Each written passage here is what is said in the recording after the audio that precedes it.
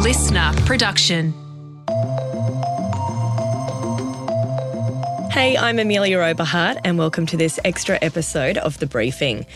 We will be dropping an additional ep into the feed every day around 3 o'clock to keep you up to date with everything that's happening in the world right now. This morning on The Briefing, we took a look at the harm that's being caused by vape residue. There's new research that's come out showing toxic chemicals can stick around for a month, posing a pretty big risk, especially when it comes to our kids' health, more so than cigarettes. And that isn't the only impact that it's having on our kids' lives. This afternoon, we'll do a deep dive on the impact of vaping on kids' education and the pressure that inevitably puts on teachers having to deal with students' habits. Listener journalist Michaela Savage has been looking into vaping in schools and she joins me now. Hey, Amelia, thanks for having me. So you've been talking with teachers right around the country about their experiences with students vaping at school. So what have they said? Yeah, so I had been investigating the problem here in Sydney, where I am, for another listener podcast called The Savo in Sydney, but I kept hearing all these stories from around the country. So I basically decided to look at it from a national angle, and it absolutely is such a national issue. I've now talked to a number of teachers from all over, and you're going to get to hear from a bunch of them throughout this episode. Basically, vaping is a really big problem for a lot of high school teachers. The majority of the ones that I spoke to have told me it can actually take up a lot of time across their week and a lot of effort that should really be being spent on more important parts of their job. Is there anything teachers can actually do though? Like, what are their options? Yeah, well, there's not really a lot. A lot of them were telling me that they feel pretty powerless when it comes to vaping. The processes that different schools have in place for dealing with it can vary pretty significantly. But on the whole, yeah, there's not much that they can do. And that can leave teachers feeling pretty frustrated and demoralised. And they're just trying to give kids the best possible education and obviously provide a safe environment for their students. Here's Chris. He's a teacher in Victoria. He was telling me about an experience that he had when he was patrolling around an exam hall. I walked in there and I wasn't expecting anyone to be there, but two kids were there and they were vaping. I was sort of taken aback by this, sort of shocked, and I just sort of froze, and they froze too. And then they sort of quickly and quietly, left the room. They sort of left the toilet and walked out, and so did I. I knew them by their faces, so I reported that to the principal. And the feedback I got from the principal was like, yeah, we've called the kids in, we've asked them about it, and according to them, they reckon you've just made it all up. Obviously we know that you didn't lie about it; they're the ones lying, but we've got nothing on them, so we can't search them. We just have to have a stern talking to with them, and maybe call their parents. That is crazy. And Courtney, who teaches in New South Wales, was telling me about this crazy moment from when she first started teaching and a student was caught vaping in class. We did all the, bag search and stuff, and we found in their bag a bunch of Ziploc bags with other students' names on them with vapes inside. Like they were doing little deals in the bathrooms and on school sites dealing vapes to each other. And this would have been 2020, so pretty a few years ago. But yes, that was the biggest, I guess, it was a little bust almost. We were kind of playing cop there. Quite jarring as well to see how many kids were involved and the kind of lengths that they would go to be able to get a vape. And when I was talking to Courtney, I was just thinking to myself, wow, isn't that insane? What a one-off. But I discovered it's actually not after talking to Rebecca over in WA about a student that she used to teach. And I sent him up to the office because he was using his phone in class. By the time he got to the office, someone had obviously intersected him and worked out at some point along the line that he was actually online managing his PO box that he'd had set up because he was having vape devices shipped to the address, and then he was then distributing amongst the year 10s at this particular school.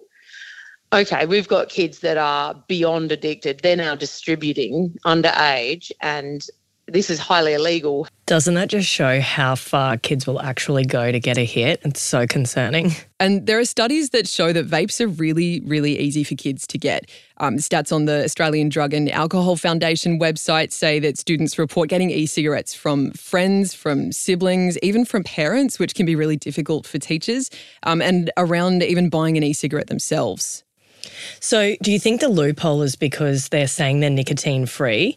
And if so, like, how do we actually know they're nicotine free? Is there any studies around that, or like, how do we know? It seems to be a sort of widely accepted fact that a lot of the vapes that claim to be nicotine free are not.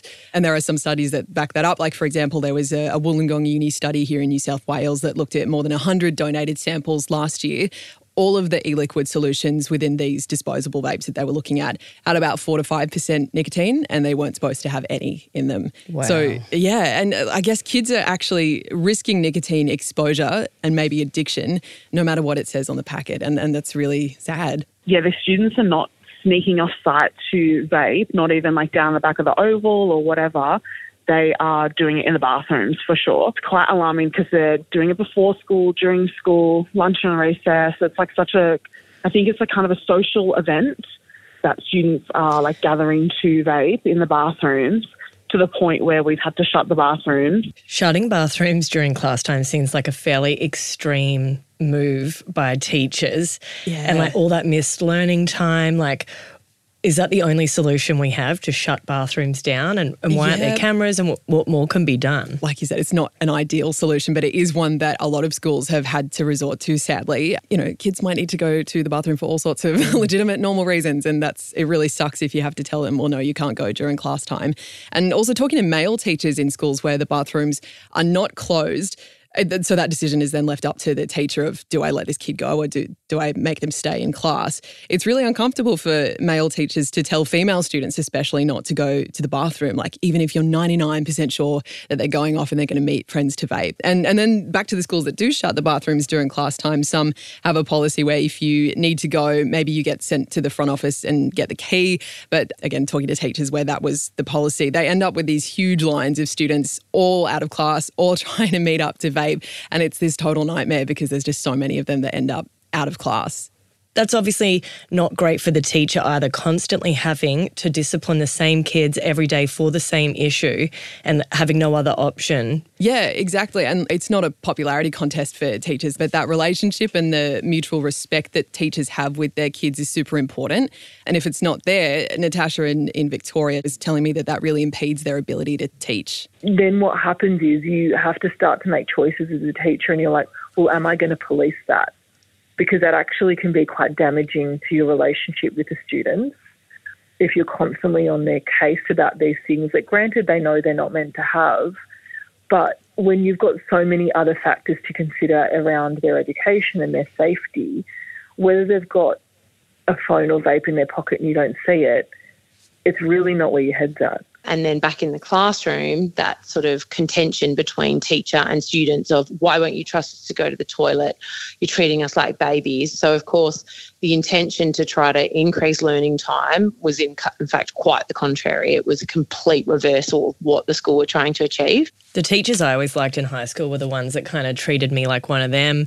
But I guess in this situation, when you're constantly being disciplined for something and you're in fear of being nitpicked, it's not ideal either. Yeah. What about the vape detection systems, though? I thought they were the new big thing. So, yes, they do exist. They're kind of like fire alarms, basically, but they detect vapor, I suppose, that sets off an alarm in the front office or wherever that's hooked up to so that they can come and deal with the kids. Firstly, they're not cheap. A quick check on Vape Detection Australia shows that they've got models starting at about $1,100 up to nearly $2,000. But I've also been told by teachers that kids have figured out how to mess with the system using deodorant. So it's not that hard to game the system. And so schools can be spending all that money for nothing. What other reforms from a federal government level or state government level, is there anything they're looking at doing? Yeah, so last week the federal government introduced some new legislation to Parliament to crack down on smoking and on vaping after what it called a decade of inaction. It involves putting health warnings on individual cigarettes, standardising package sizes, and it also including vapes in restrictions on advertising. But that's sort of just the start of a range of measures that the federal government plans to put in place when it comes to e-cigarettes specifically. Other reforms that the Albanese government has said that it wants to implement include restricting the flavours and colours, which I think could be really important when it comes to the appeal for kids. Again, changing the packaging, similar sort of line, reduce the allowed nicotine concentrations and volumes, and also banning single-use and disposable vapes. I think a really big one also is stopping the import of vapes in the first place. Here's the Health Minister, the Federal Health Minister, Mark Butler, on Sky at the end of last week. He wants that to basically be in place by the end of the year. Justifiably, they need the borders shut. So we need this to be a comprehensive approach at both levels of government, states policing this stuff on the ground, really starting to crack down on these vape stores that really cynically are often deliberately locating themselves down the road from schools because they recognise that's their target market, while at a Commonwealth level we're cracking down on the border as well. I mean, it's been a pretty big issue for a long time now, so maybe something will change finally. We'll see what happens by the end of the year. Yeah, fingers crossed. Thanks for coming on. Thanks for having me. And that's it for today's extra episode of The Briefing. Tom and the team will be back tomorrow from 6.